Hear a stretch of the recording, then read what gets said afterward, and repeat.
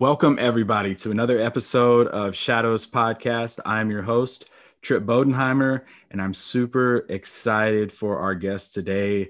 Batista and I were sitting here getting ready to get this one recorded, and we were just talking about the anticipation of our guests that we have. We have John Levitow here with us today. Very excited to dig deep into the legacy of his father and his legacy as well. So we're going to have some really good stuff to unpack throughout this episode. But before we get started, I want to thank everyone. We have had 4 episodes drop, 300 downloads, over 20 countries. We're kind of like David Hasselhoff. We're really popular overseas. If you get a chance on Facebook, go check us out at The Shadows Podcast. And then on Instagram as well, _Shadows_podcast. So I'm joined today by my co-host, Jonathan, no relation to the former baseball player for the Toronto Blue Jays, Batista. Batista, what's going on? Hey, how you doing? Excited to meet John Levitow. Yeah, it's happy Monday morning. You had a pretty interesting weekend, didn't you? I did. I got to go fly out to Chicago. It was a last minute trip with MVP, merging vets and players. I got to hang out with the Chicago Bears and then combat veterans. Got to work out with them and then have some deep conversations, which they called the huddle, where we talk about how life is after the military and how they're coping with it. So, man, it was such a good experience. You know, I didn't even know I was in Chicago. I was just there to hang out with good people. I met this tanker. I'll go into a short story. I know it's about John Levitow, but I met this tanker. So what he did, he drove tanks. He shot tanks. He loaded the weapons. And, man, it was so good to talk to him. And then on the plane ride back, Fury was one of the options I could watch. So I watched Fury, and it was just so different to watch Fury after having a conversation with him. Man, I think I cried like 3 times during the whole show, or the whole movie. Wow, great story. Yeah, he was sending me pictures the whole, Friday night of all these people that he was having chats with. Andrew Whitworth from the Rams, who got injured yesterday. You had actually, sent me one with him, but yeah, it makes my weekend looked like I did absolutely. I watched Hallmark movies with my wife. Well, she was watching Hallmark movies and decorating the house, and some good football this past week as well. So Arizona Cardinals rocking their shirt today after that big win last night. Now let's go ahead and introduce our guests. John Levitow, sir, thank you for joining us here on Shadows Podcast. Oh, it's my pleasure. All right. I'm really excited for this. Yeah, well, we're gonna get you started. We're gonna loosen you up a little bit with some rapid questions that we're gonna throw at you. I know you went to Syracuse University. Who's the best athlete in your opinion to come out of Syracuse? That's a tough one. Probably Derek Coleman. Okay. I was thinking Coleman or Earl the Pearl. Oh yeah, Pearl Washington. Yep. Yeah. Okay. And second question for you, and this is because I'm in the spirit now from watching 75 Hallmark movies this past weekend. What is your favorite Christmas movie? National Lampoon's Vacation. That's a winner. That's a good one. All right, Batista, you're up. All right, so I'll shoot 2 at you as well. Thanksgiving is coming up. So what is on your plate when you're loading your plate before dinner? So turkey, stuffing, mashed potatoes, gravy, homemade cranberry sauce, and the green stuff that my wife makes with pistachio and Cool Whip and other stuff in it. I was gonna say, is it like the green stuff that the Griswolds get delivered to their house in the box?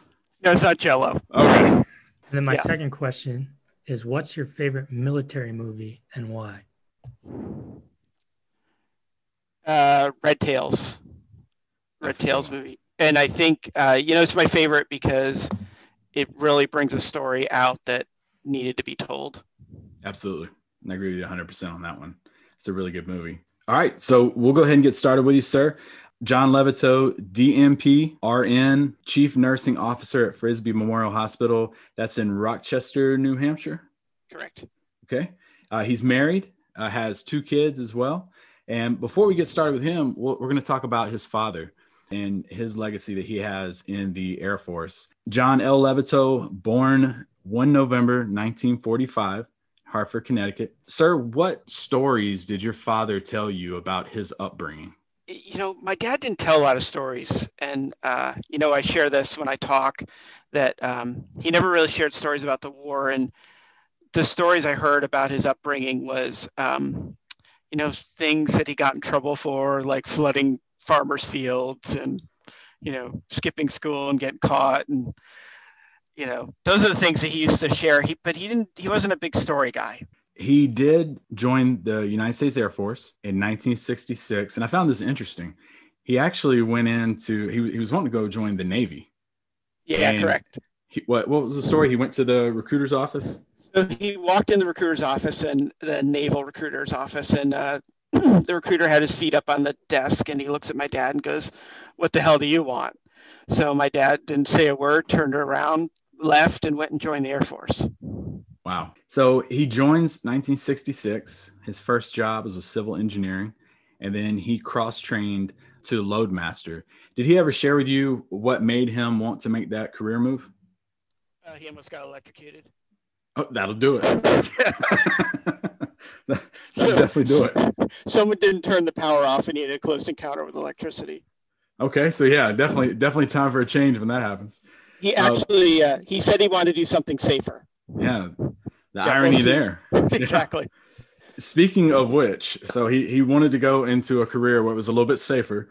Now I'm going to talk about the events that happened on February 24th, 1969.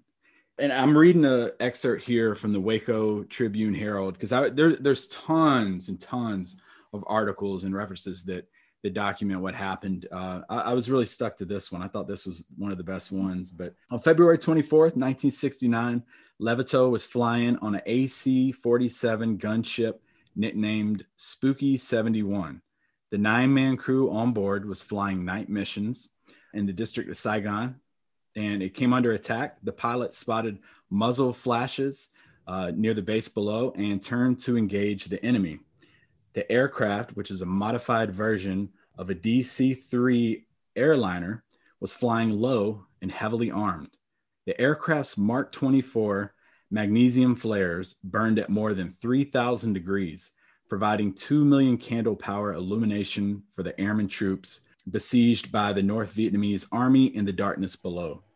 The crew dropped 27-pound flares through the open cargo door over the enemies with thousands of rounds of a minute from the plane's deadly accurate 7.62 millimeter miniguns. 5 hours into the mission, the plane was rocked by an 82 millimeter mortar round from the enemy.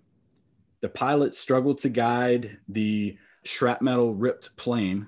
The crew members in the rear were all wounded, including Airman First Class Levitow.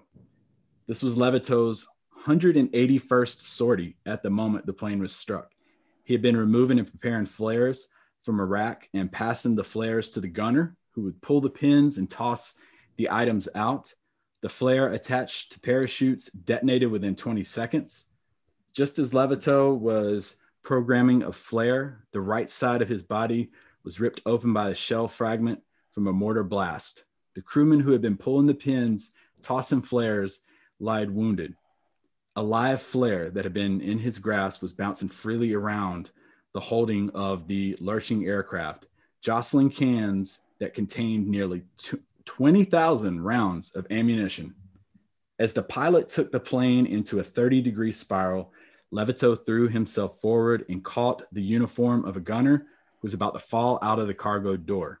He dragged him back, then went after the flare, which could have detonated any second. With the right side of his body going numb, Levitow went after the flare as the plane pitched and threw him about. He grasped at it twice before it slipped from his grip. He finally was able to throw his body on top of the massive canister. He crawled to the cargo door, hugged the flare, and instant after Levitow dropped the flare, it exploded in the air, clear of the plane, which made a rocky but safe landing. Wow. Like every single time I've either read that or heard that or seen a video on that, it still gives you goosebumps. I know you said your father didn't talk too much about that, but what did he share with you about that moment? My dad never talked to me about that moment. Wow. So, I learned the most about it actually talking to the pilot, Major Carpenter. So when my dad passed, one of the stipulations in his will was that his original medal went to the Heritage Hall. So when we did that ceremony, Major Carpenter came down, and he and I did a Q&A down there for the Heritage Hall, and he actually got to share some things about the night that I didn't know. He to this day is not sure how my dad, with the aircraft in a bank, was able to get the flare and get it out the door. Flip side, my dad, I will go back to one thing. My dad's not sure how the pilot actually landed the plane. So, I think, it's just, it was two soldiers doing their job, and that's what they think they were doing. And neither one of them think they did anything special. Right. It's interesting you say that, because anytime I've watched, whether it's a documentary or a special on Medal of Honor recipients, it's never something they necessarily were wanting, or I've seen a lot of them like, I no, but it ultimately came back to, it's about the people they saved. It's interesting to hear. As a result, he received the Medal of Honor for exceptional heroism during wartime, which for you folks out there that are not familiar with the military, it's the military's highest honor. He was the first Air Force member to receive the Medal of Honor. He is the youngest ranked serviceman in the Air Force to receive the Medal of Honor. He also received a Purple Heart. And on 14 May 1970, he was presented the Medal of Honor by President Nixon. After that, you were born, January 12th, 1973. Now, your father did separate from the Air Force in 1970. Tell us about your childhood. So, it's interesting. So growing up, I had a bunch of uncles that were all war heroes. Didn't really realize it, except I had a book. I had a book of all their citations, so I'd read all their citations. His dad taught me you never ask them what they did. So you never ask that. So, I'd read all the citations, but, I was surrounded by, all these heroes, Pappy Boynton and Doolittle and Bud Day and, Red Irwin, just all these, amazing men. And not necessarily only Air Force, Barney Barnum is, close family friend. I consider him my surrogate dad now. And, he was really close with the family. So, I grew up around this. And so let me say, when I was young, it was like, oh yeah, cool. I get to go to all these events. And, in high school, I had my own tux. It was, it was interesting, but there's always a downside. And, the downside was it was a lot of stress on the family. And so, you get in a situation, when you get in a situation like that, there were weeks, years that my dad traveled 30 plus weeks a year. And, that was a lot of stress on him. And, alcohol became an issue because he used it to cope with the stress. So, that was a part of growing up. It didn't change how I love my dad. It didn't change anything I think about my dad, but it was just part of it. And, it's a reality. It's tough having the medal. You mentioned you were surrounded by a lot of military members growing up. I imagine a lot of military members come up to you to this day and ask you questions about your dad and also share stories with you about their military career. So my question is, what is the most impactful moment you've had with a military member? Oh, that's hard. I have to tell you his funeral. His funeral was probably the thing that impacts me the most, because I knew he was special. I didn't realize until I'm standing at the gravesite and had a few words to say, and I'm looking out and it's just blue everywhere. And I just, that, and then we had a reception. There was supposed to be a small reception that turned into a big reception, and it was going to be an hour. It turned into multiple hours. It was just like, but I wanted to thank everyone who came and talk to these airmen, A1Cs that drove up from North Carolina, F-15 guys who drove up from North Carolina to come to the funeral. It was really impactful for me. That's really cool. And that was at Arlington National Cemetery? Yeah. Okay. Yeah, at Arlington.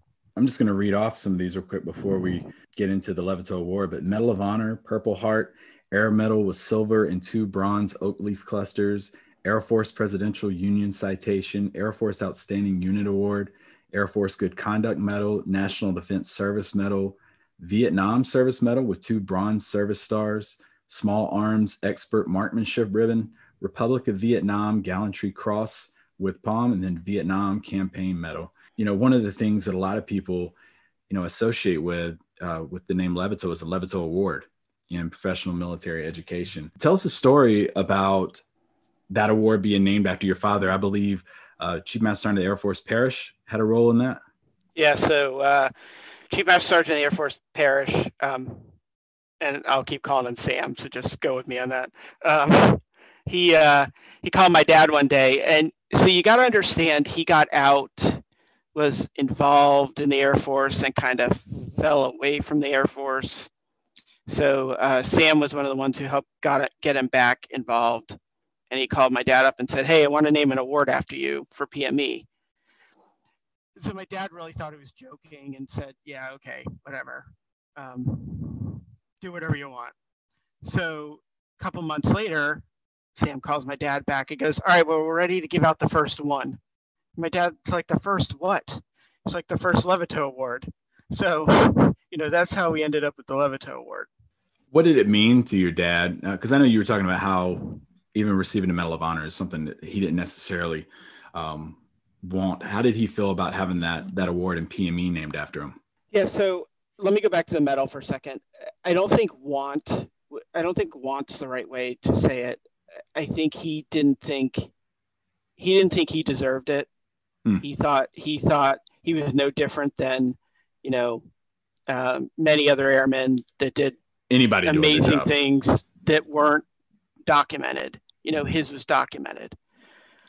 The Levitow Award was really important because it gave him something to latch on to. He was able to latch on to education, and he really felt like education was the key, for the enlisted force. And that was kind of what he continued to stress all along. And he'd go and he'd do base visits. He'd want to hear what people tell them about their job. And that's what I do when I go do base visits. I love people telling me about their job because it makes them feel good, and, they get to share their information. But, Dad would always stress about education. And I bet that was probably rewarding for him you talked about how he had a little absence of being really involved with the military, and then to come back and probably see like a young airman winning that award was probably very gratifying for him. January 1998, the Air Force C-17 Globemaster III plane was christened the Spirit of John Levitow. Now that was right before his passing. What did that moment mean for him? He was really taken aback in that moment, and he really didn't know what to expect. Now, let me give you some background. I think we were reconciled by now, but we need to talk about my path to get back to that. But we had a period of time where we probably weren't the closest, but I think we were better then. But he got teary-eyed during the event, and I think he was more in awe of they would do this and name a plane after him, especially one where the loadmaster got their own seat. So I remember my dad and I, one of the really good childhood memories I have is he and I went out to Long Beach when they were building the C-17s, and we got to go through the plywood mock-up and got to tour the plant there at Boeing, and they may or may not have stuck me in underage, but it was a good time. So going back to your upbringing and your relationship with your father, kind of alluded to, I guess, some struggle or maybe like a strain in the relationship with you and your father. Do you mind expanding on that a little bit? Oh, no. I mean, I think, every family every family has stuff, and that's what helps. That's what helps develop you as a person, as a leader. In your profession. So, growing up, my dad traveled a whole bunch, and um, probably was not the most loving person. I knew my dad loved me, and I knew he was there for me. So, growing up, I was pretty much, I fended for myself. I was working at 13. As soon as I could get a job, I was working. I worked all through, high school, got ready to go to college, and my dad wanted me to become an Air Force officer. I thought I wanted to become an Air Force officer too. And it turns out that plan was probably more my dad's than mine. So I got an RTC. I started down the academy road. And then I had second thoughts. I just said, yeah, being the son of Levitow is going to be hard enough. I don't know if I want to do it on top of the academy.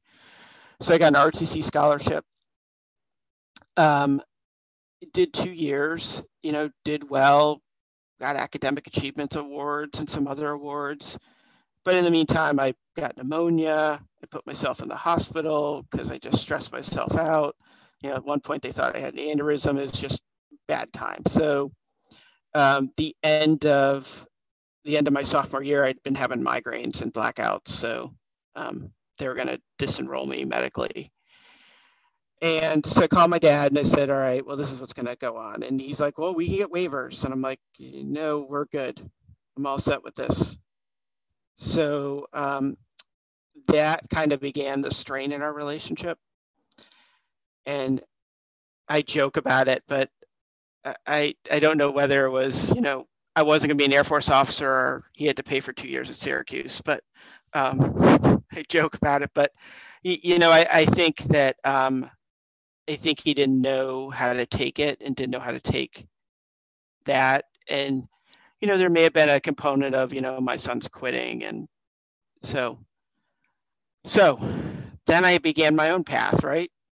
So the whole reason I'm a nurse is because my dad, he suggested me becoming a nurse. And last couple years of high school, I focused on my path, and I was going to get out and I was going to become a nurse, and I was going to become a flight nurse. And that was my career goals. Now, when he found out what your career goals were, and, he found out that you were kind of going into the medical career because of his influence, is that mended that relationship a little bit? No, because that was at the beginning. So my ROTC scholarship was in nursing. Originally, I got an ROTC scholarship in engineering. Now, I could barely add. So obviously the Levitow name helped a little bit there. I'd be unrealistic to think that it didn't have anything to do with that. But, the 2 years that I was in, I did the best I could. I know I could do it. Are there days that I regret not following through? Yeah. Are there a bunch of people that may not be alive now because I took that path? Maybe. I don't know. It would be, pretty arrogant of me to think that no one else would have been there to do the same thing that I did. Tell us about your journey after Syracuse that's gotten you to this point in your life. So I graduated Syracuse in '96. Had some challenges with the nursing boards, so got those taken care of by mid '97.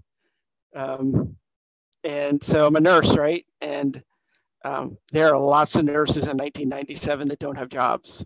It's not like now. So I had some buddies that were, they were in Air Force ROTC, my, best friend and another roommate, and they were working at Walter Reed. So I went to their house and slept on their couch and tried to find a job. And first job I finally landed was because I sat in the recruitment office all day, and I think they wanted to get rid of me. So I walked in, I said, hey, I'd like to speak to a recruiter. And, this is before internet. This is when you actually mail resumes in the mail. And so they're like, okay, we'll go sit over there. and so they kept saying, well, they're going to be a while. Do you want to wait? I said, yeah, I'll wait. So finally, a recruiter comes out to get me right before lunch, and I went there right first thing in the morning and said, all right, well, what are you interested in? I'd love to be a nurse anywhere in this building. So shared a little background. I had EMS background. And she said, okay, well, here's some vouchers. Go get lunch and come back in an hour. So I went back in an hour, and I had 3 interviews lined up. And I had an interview in the ER. And this is a huge 1,000-bed hospital, level 1 trauma center. And I'm a new grad, right? In the ER, shock, multi-system trauma, ICU, and coronary care unit. And so I ended up going on taking the multi-system trauma ICU job because I wanted to be a flight nurse eventually. I thought it'd be a good experience. And that was John's entry into nursing. That was probably where I met my first true mentor in nursing. And he really taught me how to be a nurse. He taught me how to be compassionate while still providing care. And I wouldn't trade what he taught me for anything in the world. So I had my vision on what I wanted to do. Did about a year there, then went and started working in GW ER in DC. Did about a year there, and then I had my first flight job, which was unprecedented. You never saw anyone with less than 3 or 4 years experience getting a flight job. But so I started flying. So I was down in Charlotte. We did ground, rotor wing, and fixed wing. So I became a flight nurse, right? Yay, great. The one thing I regret in my career is that I was always driven for that next thing. And sometimes I think I didn't hang around long enough to absorb as much as I could have. So, I think everyone's motivated and everyone wants to get to that next place. But I think sometimes you need to be able to take a step back and go, okay, what are we doing here? Because by 2006, I'd achieved my whole career goal, which was to be a program director for a flight program. And now it's 2020. So when did you start getting people to reach out to you to pull you into either ALS or NCOA graduations to present the Levitow Award? So obviously after Dad died, there was a flurry of, requests for visits and, come and present the Levitow Award. That probably lasted 2 years, because that was 2000. When did Afghanistan ramp up? 2002. I mean, it started ramping up. Once Afghanistan started ramping up, it really, it died off, and I lost contact with my Air Force family. So, which I truly, now having grown up, I truly, know I have a family with the Air Force, and I also know I have a responsibility to continue share my dad's message. Awesome. Can you go a little deeper in how it feels to be embraced by the Air Force family? Like, what happened the first time? How does it just feel overall? Awkward. I'm the kid, and I say that often. I'm the kid and not the one everyone really wants to hear from. And, when I first started talking about him after his death, I shared his message, but I think I shared his words, and I didn't truly share what his message was. And I couldn't really share his message until I figured it out myself. And it took me a bunch of years, took me a bunch of jobs, took me becoming a parent, took me, getting married, going through troubles in my marriage and working through that with my wife. And it took me all that to figure out, holy crap, this is what he taught me. So, I think that was 2000, started talking about him. I think, I looked back at some speeches I wrote. Oh, they were great, but I didn't scratch the surface of what his legacy really means. So I think the first I went to Keesler shortly after. No, that was shortly after 9/11. So you're asking me to think back here. Hurlburt. I went to Hurlburt. Hurlburt was probably the first. And actually, my wife and I did 2 trips to Hurlburt. The first one was we were down there for our honeymoon. We just stopped in and we were able to connect with the Fourth, and they did my dad's flyover. So we met him in the air park, and that was great. And we did a follow-on trip probably, 8 months later, where we were down there for 3 days, and we really got. That was special because we really got to see what everyone does, and they got to share, their mission, and we really felt embraced and part of the family. And that's the first time my wife, the funeral gave her a taste of it. And that was the first time we did a full-on base visit. I've been in contact with you now for a couple of years, and I had actually reached out to you because we were doing a Medal of Honor themed graduation for Airman Leadership School.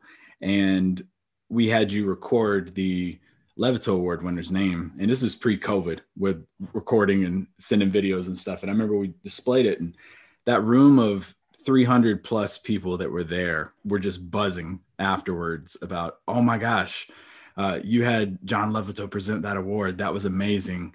And your story that you had told that night, they were just glued to every single word that you were saying. So it meant a lot to them. I know that I talked to the student who received the Levitow Award that night, and they were just almost like starstruck by having you up there and having you announce that. And I know that's a moment, not just in that individual's career, but any individual that wins that prestigious award.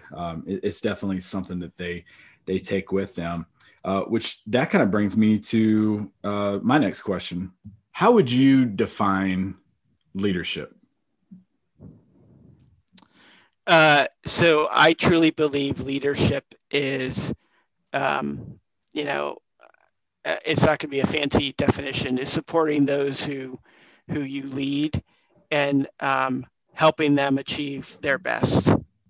Yeah. And I think you brought up something a moment ago where you're talking about stuff that your dad had taught you. You didn't really see it at that moment, but years later, you're like, oh my gosh, that's what he was teaching me. I did, my father, I did an article on him for Llama Lounge, and it was all about how stuff he taught me 20 some years ago.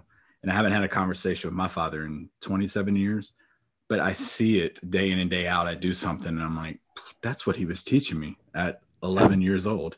So I think, leadership's one of those things that some people want to see it instantly, but sometimes it takes time to bake a little bit, and it takes time to really to materialize. Tell us about the 4 pillars that you talk about when you do some of these graduations.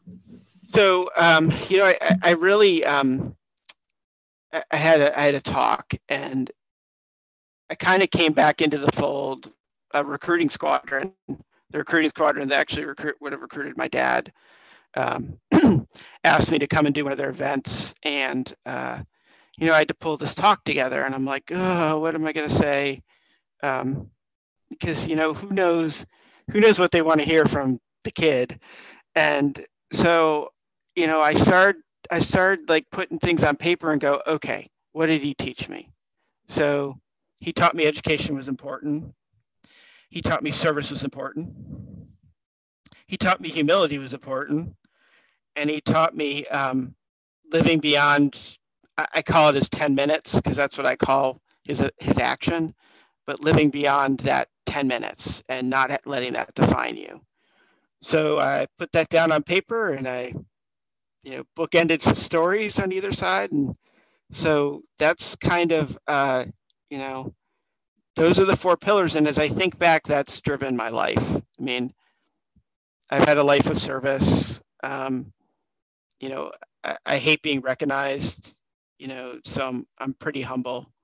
I'm not humble saying I'm humble, but, education has been a really important thing for me. I just keep looking at the next goal, and, great. I had a great day. This great project worked, and, what am I going to do next? It's interesting. I'm having some health stuff go on, and so I'm having intermittent cognitive stuff. And I'm just like, all right, what am I going to do now? And so it's really, this is helping me focus and figure out, all right, what's my next role? How do I make my next influence? And, if it's not currently in my current role because of a health thing, that's cool. I'm okay with that as long as I can figure out a place. Great story. What's your favorite memory with your dad? So let me give you two. One was shortly after he was sick, got diagnosed. Now, I talked about us having strain. When he was sick, we totally resolved that. And, he's my best friend. And, I lost my dad and my best friend, which is, I wish I could call him up. But so we were at a Pentagon of the Pops event, and he'd broken his collarbone. That's before we knew it had spread to his bone. He had Mets to his bone.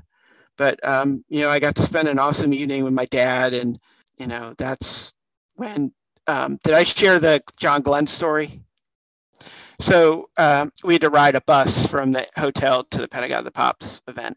And so I'm on the bus, and there's, Tuskegee Airmen on the bus, and there's this old couple in the back of the bus that I'm talking to because I'm standing because there weren't enough seats. And so I'm talking with them, and, I had a great talk. And so I finally make it back up to my dad because I had to figure out what to do with the empty bottle of beer I had. But so on the bus, he's like, just leave it here. But he's like, do you know who you're talking to? I go, I have no idea. They're really nice, though. He's like, that's John Glenn. I go, what, the astronaut? I'm like, no, it wasn't. So my dad proceeded to let the whole bus know that I was talking to John Glenn and didn't know it. So, that was an awesome night. Yeah,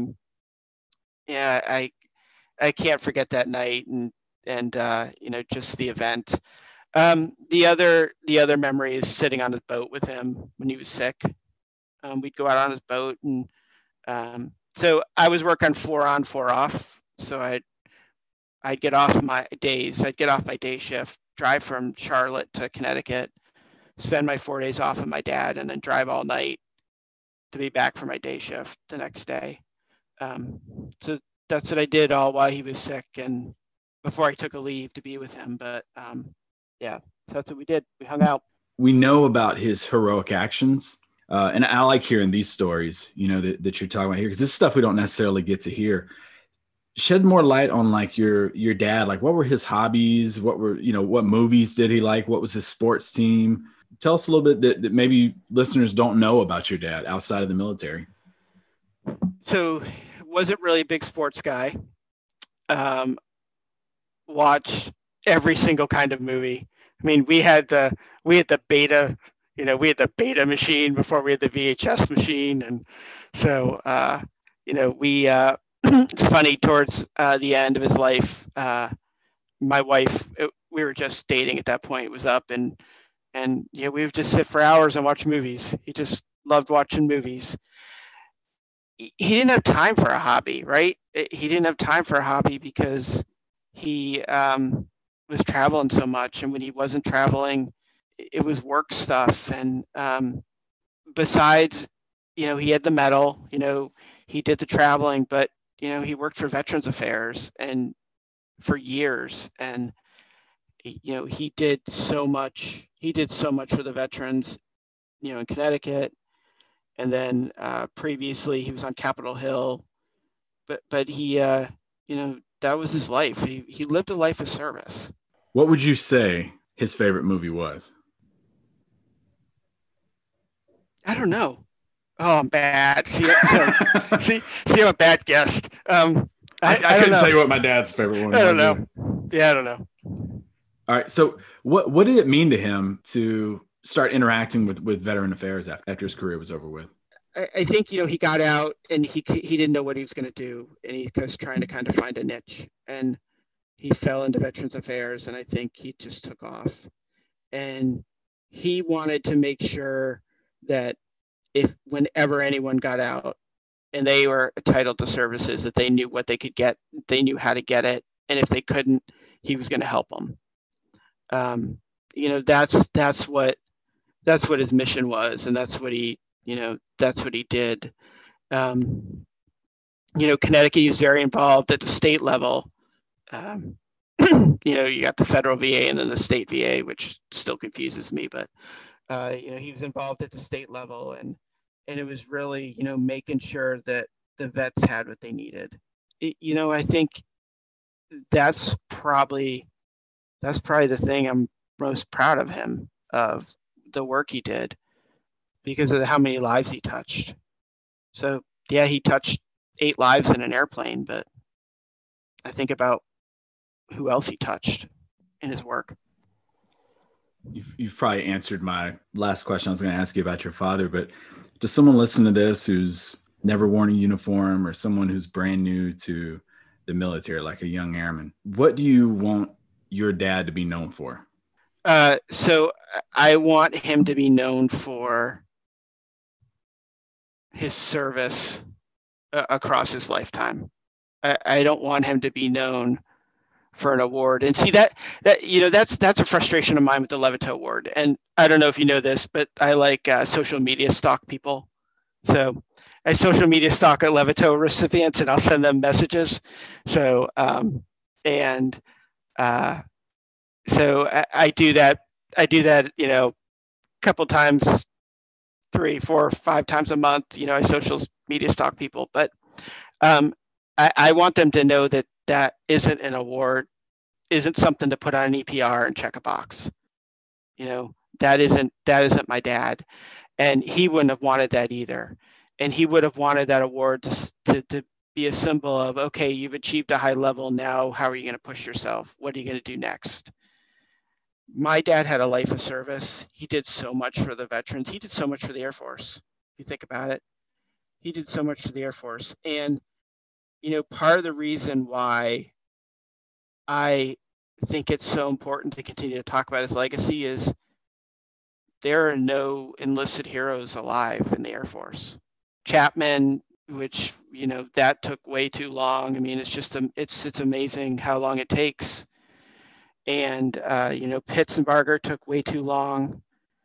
Story about Pitts, and if we're running along, you can cut me off, but, and I share this every time I talk, is, right before my dad died, he was talking about a letter, and he had to get the letter sent out. And my wife, Lucy, and I are like, what letter are you talking about? So he shared the letter with us. And so he sent a letter to Air Force leadership saying that he would give his medal back if it meant Pitsenbarger would get his upgrade.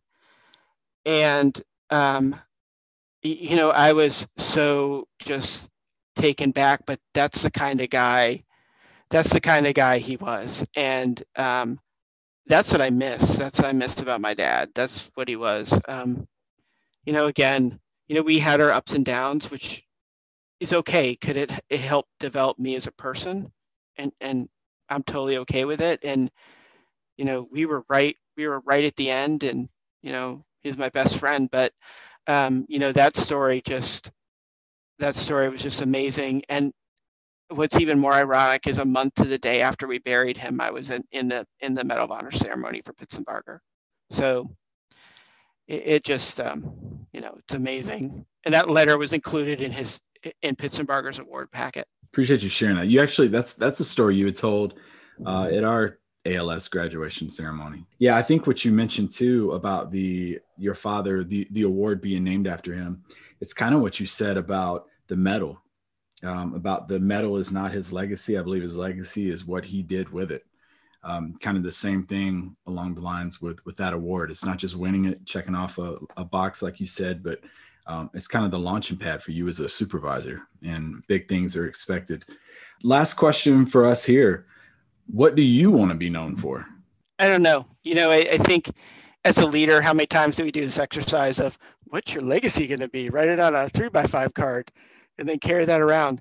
I don't know. Again, I'm doing some self-reflection. I'm trying to figure out how I continue to serve. We're going to probably start a foundation in my dad's name. And I think we're probably going to target dependence education. I think it's a gap. Talking Chief Wright, he took over the 8 society. He said that that's a gap. Obviously, there's a gap on the active side as well now with the reduction. I want it to be meaningful, whatever we do. I have an outline for a book. So I'm going to do a book and kind of a leadership / my dad book. I just have an outline. That's it. I'm not like Joe. I don't have almost the whole book written, but I think what am I going to do next? I've done everything I wanted to do in life. I really would like to do something for transition, helping military folks transition into the civilian world, because it's hard. It's hard. I've seen great people with great leadership skills not do well in healthcare leadership, and I think that could be fixed, and I think there's lots of opportunity. So I guess if I distill that all down, I could figure out a legacy, but I don't. Again, like I said, I think that when you focus too far ahead and when you look at what you want to do, then you miss the current and the present. And I did that for too long. So I don't need to plan my life 20 years ahead. I don't need to. I need to figure out, hey, what's my next step and what am I going to do? And how am I going to serve now? Well, Batista, you got any last comments, last minute questions? Well, obviously, I just want to thank you for doing this interview with us, this podcast with us. Obviously, the Air Force family reaches out to you for a reason. Your dad was a great man, and he's instilled that within you. You're like the perfect candidate to represent him, and you've been doing a great job. And I think that's why people still reach out to you to continue his legacy, to continue his story, because you're doing a great job. But one thing you mentioned was social media stalking. I'm going to tell you a little story. We had our graduation, I think it was our second one, and our Levitow winner actually gave like this amazing speech. And then you messaged the whole group. And we had the cool thing about Zoom is you can have their family members and everything watch live. And you messaged them on Facebook live. All you said was congratulations to the winner. That one message you sent was in our ALS instructors group chat. And we were like, no way. I don't know what it is. Obviously there's a million reasons why that impacted each one of us in our own way. But, just to continue Dad's legacy, even if it's just a little troll in a graduation, it still sparks, hey, his memory's still alive, his legacy still lives. And that was a funny little thing that happened during graduation. So again, thank you for coming out and giving me and Bodie the time. Oh, no problem. My pleasure. And, again, it takes 2 seconds of my time to do that. And, I'm glad it's impactful. That's what I want it to be, because I don't want him to be a plane. I don't want him to be a street. I don't want him to be a building. I don't want him to be an award. I really want what he stood for to be what airmen see as my dad, and strive for how he lived, instead of checking some box on a form because you get a cool award. Well, sir, I can't thank you enough for everything you've done for the Air Force as a whole, for the young airmen out there, the awesome moments in their career that you're going to have people 30-year retirements getting up there reflecting on their entire career, and that moment of having you present them that award is going to be one of those top moments that they've had. So you do more for the Air Force than I think for taking time, for being an open book here, for talking to us about your father's legacy, your relationship with your father, and sharing a little bit about you and him, and not just him in uniform, but him as a person. Greatly appreciate it, sir. Thank you. It's my pleasure. All right, folks. Well, that is going to wrap up this episode of Shadows Podcast. Check us out on Facebook if you haven't already done so, at the Shadows Podcast. And then go over to Instagram, start following us over there, _Shadows_podcast.